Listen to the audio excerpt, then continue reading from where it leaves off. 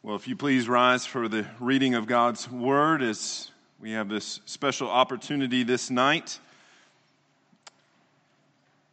to hear from the Lord, and we do so from 1 Timothy in chapter 4, beginning in verse 11. Command and teach these things. Let no one despise you for your youth, but set the believers an example in speech, in conduct, in love, in faith, in purity. Until I come, devote yourself to the public reading of Scripture, to exhortation, to teaching.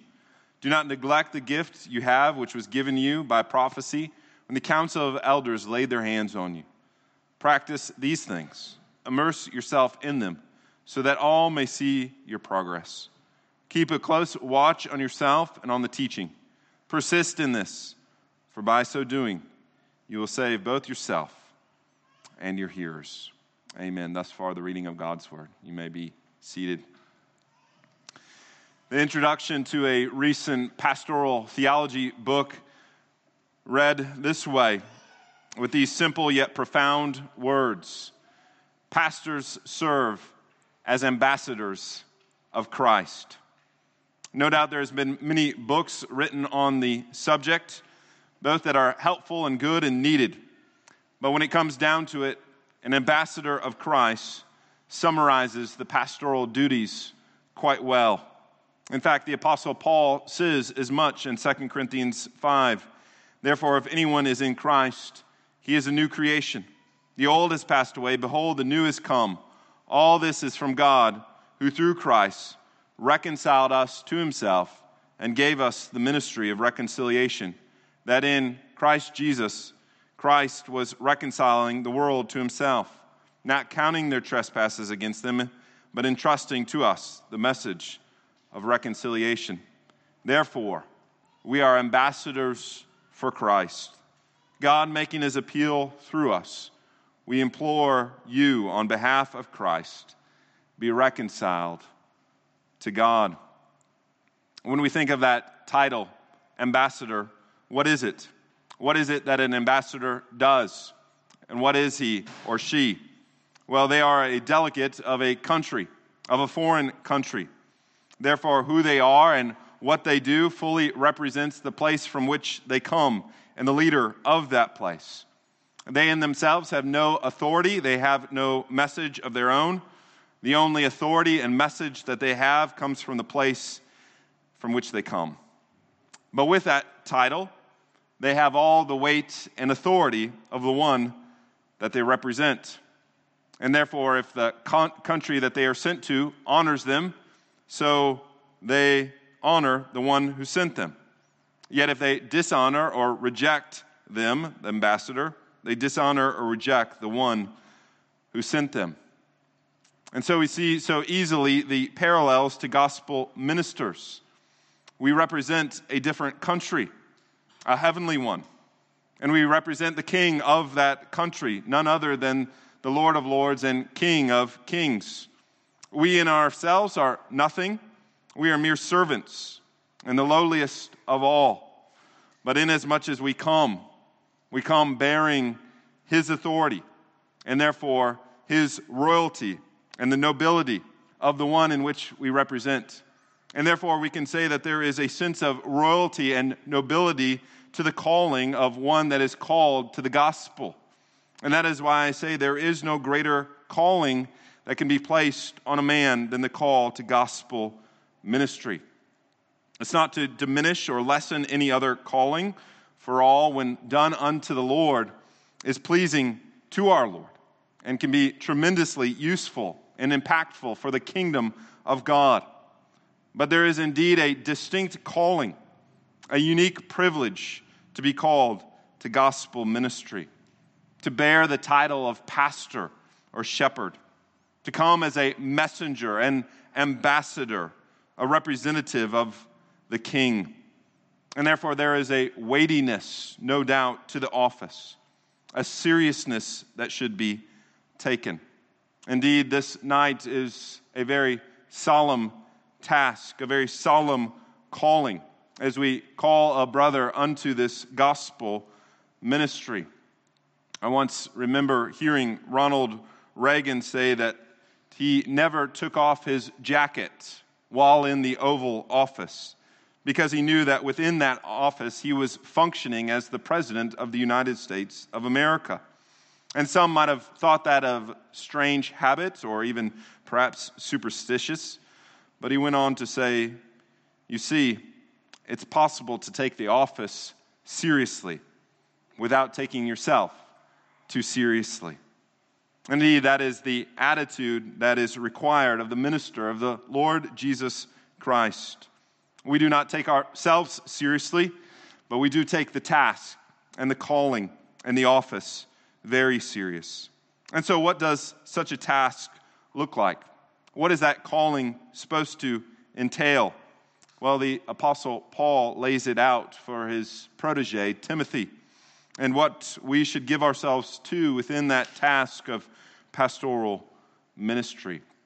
And so I have 4 points tonight from this 1 Timothy 4.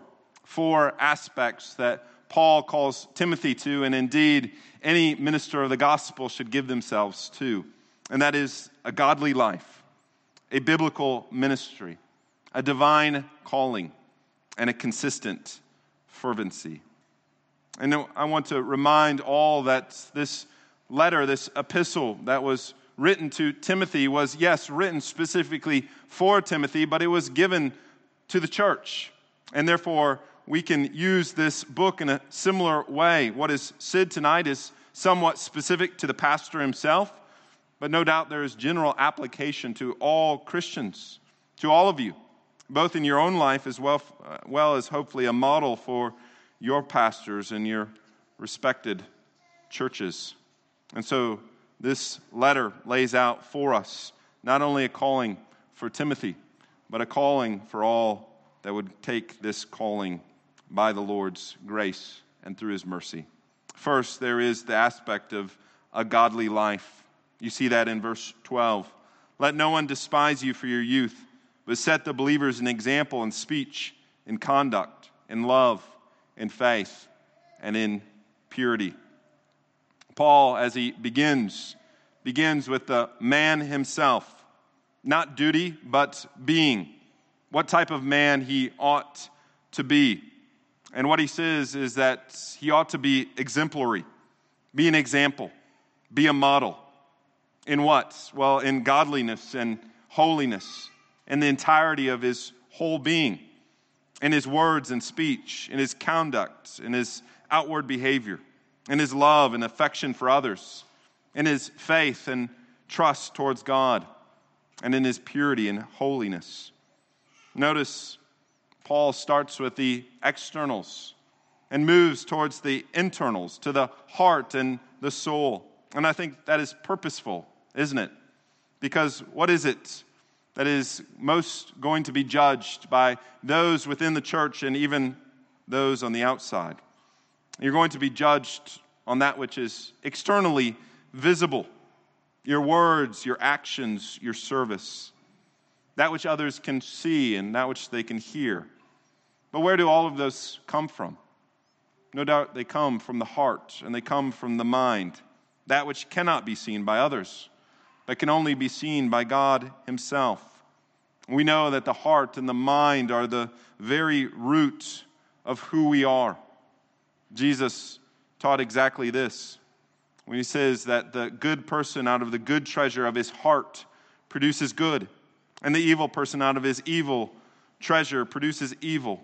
For out of the abundance of the heart, Jesus says, the mouth speaks, and so he acts. No doubt we have a wonderful model of this in King David from the Old Testament. King David indeed was a great king, a great leader. There was many things that you could point to externally of all the wonderful things that he was able to do for God and for the people of Israel. But the thing that distinguishes David is not his external service, was it? But that he was known as a man after God's own heart. The heart affects all the rest. And that is why we must reject this cultural idea that whatever happens in private is something that is private. Again, that does not work out well. Even that one major sin of King David, which we would all say was done in private, no doubt very much affected his public life and his public service to God and to the nation of Israel. And so too, whatever happens in private will affect one's life in public, either for good or for ill. And that is why I think you can read Paul's list here in reverse order. That if you give yourself to purity, which is the characteristic that he ends with in verse 12, that if you begin there, that will indeed impact your faith and your love and your conduct and your speech. Personal holiness is so very crucial. Robert Murray McCheyne famously said, "The greatest need of my people is my personal holiness." My people don't most need amazing preaching. They don't need wonderful leadership skills or even acts of service. He says, my greatest need of my people is my personal holiness. And I know most have and do scoff at such a statement and think, McCheyne, are you trying to elevate yourself? Are you trying to be holier than that? Well, we know for the rest of McCheyne's life that he was not. In fact, he also has a very famous quote that says, for every look at self, take 10 looks at Christ. And so he was not a man that was looking just purely at himself. So this is not self-aggrandizement or works righteousness. But I think what McCheyne would say is that my Savior deserves nothing less. And therefore my people deserve nothing less. If I am to represent the Lord, if I am to be his ambassador, then my greatest need is to see the pure representative of Christ, that they would see before themselves an example of the Lord Jesus Christ himself. Now, do all ministers of the gospel fall short of this? Absolutely. Every single day. And if you doubt that, just ask any one of our family members and they will let you know that we fall far, far short of the Lord Jesus Christ. But that does not mean that we should not pursue and have a holy pursuit. There's somewhat a skeptical saying that says the last true Christian died on the cross. And whereas I would say that the last perfect Christian did die on the cross, that does not mean that people should not see Christ in Christians, and specifically us. They should know something, I would say. They should know many things of their Savior through the life of their pastor. But even as I say that, in our day and age, that is sadly not the case. As many of you know, I work as a volunteer police chaplain. And I'll never forget what the major of the police department said at our chaplain orientation. He said, do not think that these police officers will be too impressed that you're a pastor. He said, most of these police officers have arrested pastors. So in other words, the title by itself carries little weight. And that is sad yet true commentary of the state of the church and ministers specifically. And therefore our culture does not hold the office of pastor in high regard as they perhaps once did. That is both because of the secularization of our culture, but also because many of pastors have fallen into scandalous sins. So much so that we are not even surprised by it anymore, are we? In fact, we've become so desensitized by it. But yet, this ought not be. And how the evil one uses this sin and shame to bring shame upon the name of Christ and upon the name of the church of the Lord Jesus Christ. Last week at a neighborhood gathering, as I was meeting a neighbor that lives nearby, he found out that I was a pastor, and therefore I asked him if he was a part of a church, and he told me that he was one time, long ago, but not anymore. And then went on to give the reason why he does not participate in church. He said that it's, run by crooks and full of hypocrites. But then went on to say, but not all of them, not all of them. Of course, he had to say that with me being a pastor there. And then he said, just like old Jimmy Swaggart. And in my mind, I thought, well, dude, I could think of about 20 more recent and far more scandalous pastors that you could have given an analogy about and for. But the sad thing was that he was still holding on to something from, the 70s or 80s as an excuse for his unbelief. And all I have to say is, heaven forbid that we would be a reason that anyone would use for their unbelief. Rather, what Paul would say to us is that we must be an example. In fact, Paul says, let no one despise your youth or your youthfulness. Now, most believe that Timothy was in his 30s or 40s at this time, which we don't think is being young or youthful. But what I think he is saying there is that even though you may not have reached the elder stage in your age, be elderly in your godliness and maturity and conduct. Well, second, he calls Timothy to a biblical ministry. Paul moves from the man to the ministry, and we must put it in that order. And he says in verse 13, until I come, devote yourself to these things. Now that word, devote yourself, can mean to give attention to, focus upon. The word in Greek is proseke. And I think if we were transported to first century Greek culture, we perhaps would have heard parents saying that to their children quite often, proseke, proseke, proseke, especially to their teenagers, which means focus, pay attention. And that is what Paul is telling Timothy to do. But in this case, he's telling Timothy to focus, be devoted upon several things. And he lists those for us: to the public reading of Scripture, to exhortation, and to teaching.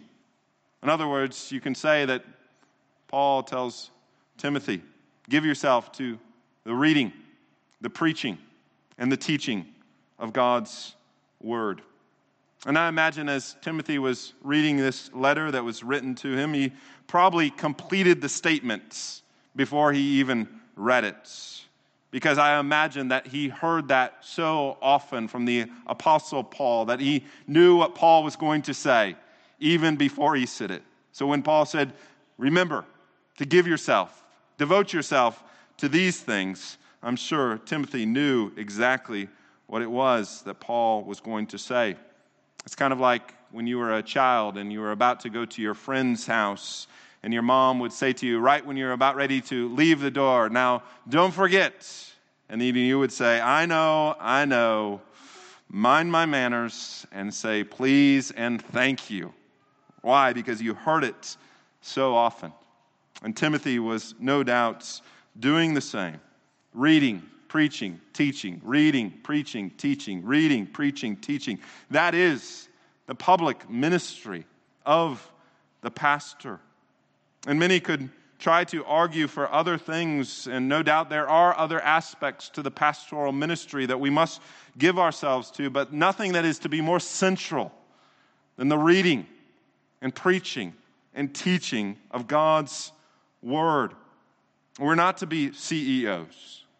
We're not to be office managers. We're not to be personnel directors. We're not even to be recruiters of volunteers. No, we're to be readers and preachers and teachers. I was recently having a conversation with my friend, and I was reminded that my father, who is also a pastor, did not have an office in the church. No, he had a study. That's what it was called, the study. And that's what everybody called it, not only himself, but everyone in the church. And I don't think that was unique to him. I generally think that was true of pastors. A generation ago, their space in the church was called a study. Why? Because that was their primary task, to be students, to be studiers of God's Word so as to publicly read and preach and teach the Word. I think it demonstrates in the etymology the change of focus in the church these days and the role of the pastor. And I do not think for the better. So the task is upon us as pastors, even upon you as members of the church, to say we want men to be men of the word. We want to be a people and a congregation that knows the word, that hears the word, that studies the word. You remember that famous passage in Nehemiah chapter 7 and 8, where the people of Israel ask Nehemiah and Ezra to bring the book. And that is a wonderful phrase. We should have the congregation say, we want to hear from the book. We want to hear the book of the law, the book of Holy Scripture. And Steve Lawson, as many of you know, has a great sermon on that passage. And only as Steve Lawson can do and sound with his nasally voice, say, bring us the book. We want to hear less about you, Pastor, and we want to hear more about the book. And that is so true, isn't it? That we do not want to hear more about what is going on in the world. We hear enough about what is going on in the world. We do not want to hear more stories and more analogies and more jokes. We want to hear the book. We want to hear Holy Scripture. We want to know God's Word every single Sunday. We should leave and say, I know my God, I know my Christ, I know the gospel, and I know the Word of God better as a result of my time at church, because God's Word has been exposited and explained and applied, because that is what truly works. In fact, the Spirit promises that that is what is going to work, that the Word will never return void. And so if we want an effective ministry in our churches, we must read, we must preach, and we must teach. And we must do it again and again and again, because we can never know it enough. We can never exhaust its riches. The wisdom and riches of God's Word is as rich as God is Himself. And so in 2 Timothy, Paul says something very similar. In fact, he says the same thing. And I imagine, again, at this point, Timothy is probably rolling his eyes, saying, I know, Paul, I know what you're going to say. But Paul says it even more seriously in 2 Timothy chapter 4. He says, Timothy, I charge you in the presence of God and Christ Jesus, who is to judge the living and the dead, and by His appearing in His kingdom, preach the word. Be ready in season and out of season. Reprove, rebuke, and exhort with complete patience and teaching. Again, preach and teach. Why? Because it is the breathed out word of God. The only sufficient means that we have to teach and rebuke and to correct and train in righteousness and godliness. Why? Because we have that wonderful promise that it is the only means by which men and women will be made complete in the Lord Jesus Christ. We should not be satisfied with anything less than a biblical ministry that is full of the Bible. And so the people of Smyrna Pres hear this often, that we want to be a church that reads, teaches, preaches, prays, and sings, and lives the Holy Scriptures. That is our philosophy of ministry. Well, third, Paul goes on to give the divine calling. And you see this in verse 14. Do not neglect the gift you have, which was given you by prophecy, when the council of elders laid their hands on you. All of the above things do not come easily. They might be easy to read, but they are hard to do, meaning that it is easy to get discouraged. We often don't see instant results, do we? We're working in spiritual realms, and so oftentimes we do not get to see the fruit of our labors. So the work of ministry and ministers can be very discouraging at times. And that is why I think Paul seeks to encourage Timothy here, who we know from various passages was probably a bit by nature more passive and timid. But Paul does not encourage him with worldly wisdom, does he? He doesn't say, you can do it, Timothy.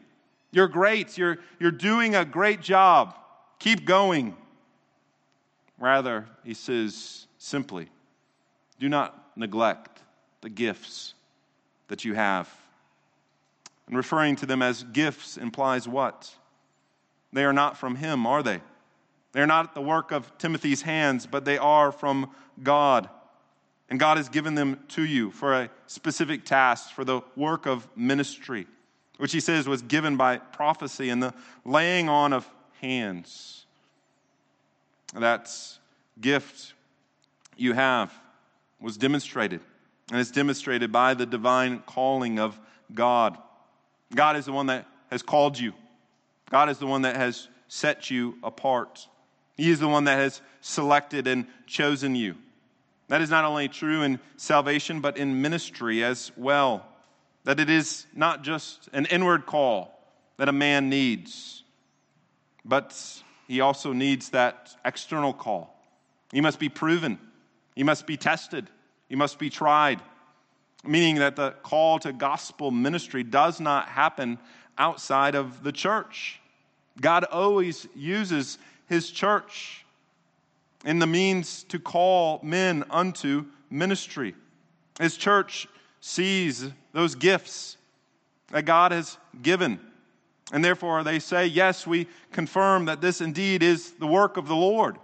And then therefore, and only then, do they lay their hands on this man. In fact, we know from the rest of Scripture, it says, do not lay your hands prematurely on a young believer, on a young convert, one that has not been able to demonstrate the full fruitfulness of his life and of his ministry. That is something that we will see tonight. It is not something that is weird. It's not something that is strange. It's not something that is superstitious, but rather biblical, as we see right here, that there is this act of laying on of hands. Just like in the Old Testament with kings and priests that were anointed with oil. I guess we could use oil tonight if we wanted, but the oil is not the part that is important.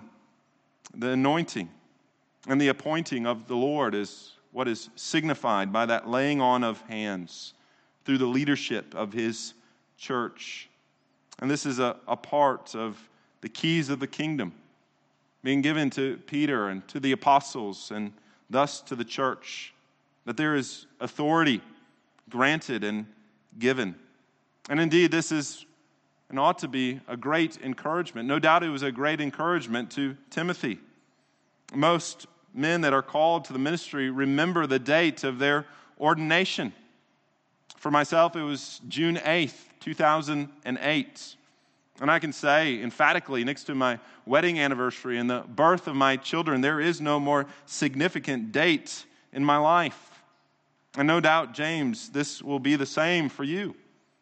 And this laying on of hands by Christ's church is significant and biblical, as we see here. And it is a good reminder. And you will have to be reminded of it often, especially when days are difficult and days are hard. And when days are discouraging, as they oftentimes are in ministry. When you think, I could just go do something else. Something that would perhaps be a lot easier and perhaps make a whole lot more money. But you need to be reminded, no, the Lord is the one that has called me to this task. And therefore I need to carry on with the strength and the perseverance that he would give to me and not neglect the gifts given to me for the work of ministry. And so therefore we cannot or should not lay down that mantle lightly. Well, fourth and finally, we see a consistent fervency.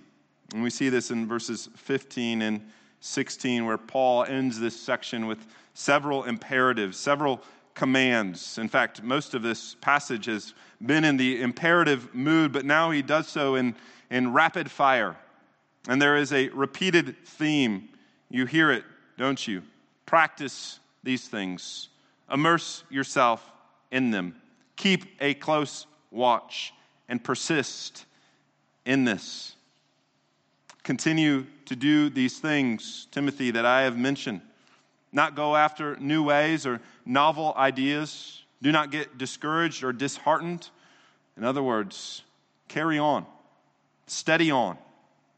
It's like that oft-quoted book title, but sadly rarely read book. I don't know if it's a good book at all, but it has a great title by Eugene Peterson, A Long Obedience in the Same Direction. That truly is the Christian life, isn't it? That we're not called to a sprint, but rather a marathon with windy roads and steep paths. But we are not to give up, but we're always to be strengthened and nourished by the Lord. And so don't look for quick fixes. Don't look for shortcuts. None of that will help. In fact, you'll only end up in the ditch, or if not far off the path that God would have for you. So stay by God's grace on the straight and narrow. Steady on. And he even says, always making progress. In fact, he says, so that all may see your progress. And I think that is an important task because we all know of pastors and theologians towards the end of their career. We hear them preaching the same sermons or using the same analogies again and again and again. Now, some of them are really good. It's kind of like when your grandpa tells you the same stories again and again. You don't mind. When he begins with, did I ever tell you? And you say, yes, Grandpa, only about 1,000 times. But that's okay. Go ahead. We'll hear it again. But that shouldn't be the case. There should be progress. There should be an increasing aspect of our ministry. Why? Because we never arrive. We never achieve or reach the end. That we are finite men that are always lost in the awe and majesty of the infinite God. And so, therefore, carry on. Slug along if need be. I preached a sermon this morning called The Plodding Nature of Life and Ministry. And that is what we are called to. We are plodders. We're not super achievers. Oftentimes, the Christian life will not be made by leaps and bounds, but rather plodding on. It's much like the fable of the tortoise and the hare. That we as Christians are the tortoise, aren't we? Whereas the world is the hare. But in the end, the tortoise wins the race, does he not? And achieves the prize. And so the Lord Jesus Christ will preserve us to the end. He is the Alpha and the Omega. And so Paul says to Timothy, practice, immerse, keep yourself, persist in these things, so as to keep a fervent heart for the Lord and for ministry. That very famous proverb, Proverbs 4:23, that says, keep your hearts with all vigilance, for from it flows the spring of life. I like the NIV's version of it. It says, above all else, guard your heart, for everything you do flows from it. Indeed, we do not want to be noisy gongs or clanging cymbals. Rather, we want to keep a heart fervent of love for Christ and for his church, to offer ourselves again and again as living sacrifices, holy and pleasing to God, which is our spiritual and acceptable worship. And the Lord deserves and will not accept anything else. Well, as we conclude then, why do we do all of these things? Why would we give ourselves to a godly life and to a public ministry and to a divine calling and to this aspect of keeping a consistent fervency? Well, if you back up in chapter 4, you read this in verse 6. If you put these things before the brothers, you will be a good servant of Christ Jesus. That is the key verse, isn't it? That we, at the end of the day, are just mere servants, unworthy servants at that, only having done our duty. But when it is all said and done, we will not be judged on the basis of all that we have accomplished, or how many souls we have saved, or how big of a church we pastor. None of that will matter in comparison to hear those wonderful words that we all long to hear, minister and member alike, to hear from our Savior, "Well done, good and faithful servant. Enter into your master's joy." Well, until those glorious words would be spoken and heard, let us remain faithful and loyal as good servants of Jesus Christ. Amen. Join me in prayer. Lord, we thank you for this encouraging and yet convicting passage that lays before us this call to the ministry and what a minister should look like and how he should act. And Lord, even as we put it for us, we know that we fall far, far short way too often, and we ask for your forgiveness. But yet, Lord, we pray that you would have us to encourage one another and continue to strive forward to all of these things so that we would be indeed good servants of the Lord Jesus Christ, that we would hear the praise of our Master. "Well done, good and faithful servant. Enter into your Master's joy." And Lord, we don't want that joy just one day. Yes, we want it then, but we want it even now. And so would you encourage us in the ministry? Would you encourage us in our churches, O Lord? Would you encourage us in the way that you have called us and the task that you've given to us? And Lord, would we be able to see some of the fruit of our labors? Would we see those that turn from death unto life?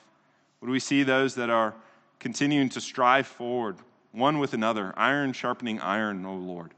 Lord, as our day and age gets darker, Lord, would we shine as lights? And would we give you glory and praise in all the things that you have called us to? For we pray it all in Christ.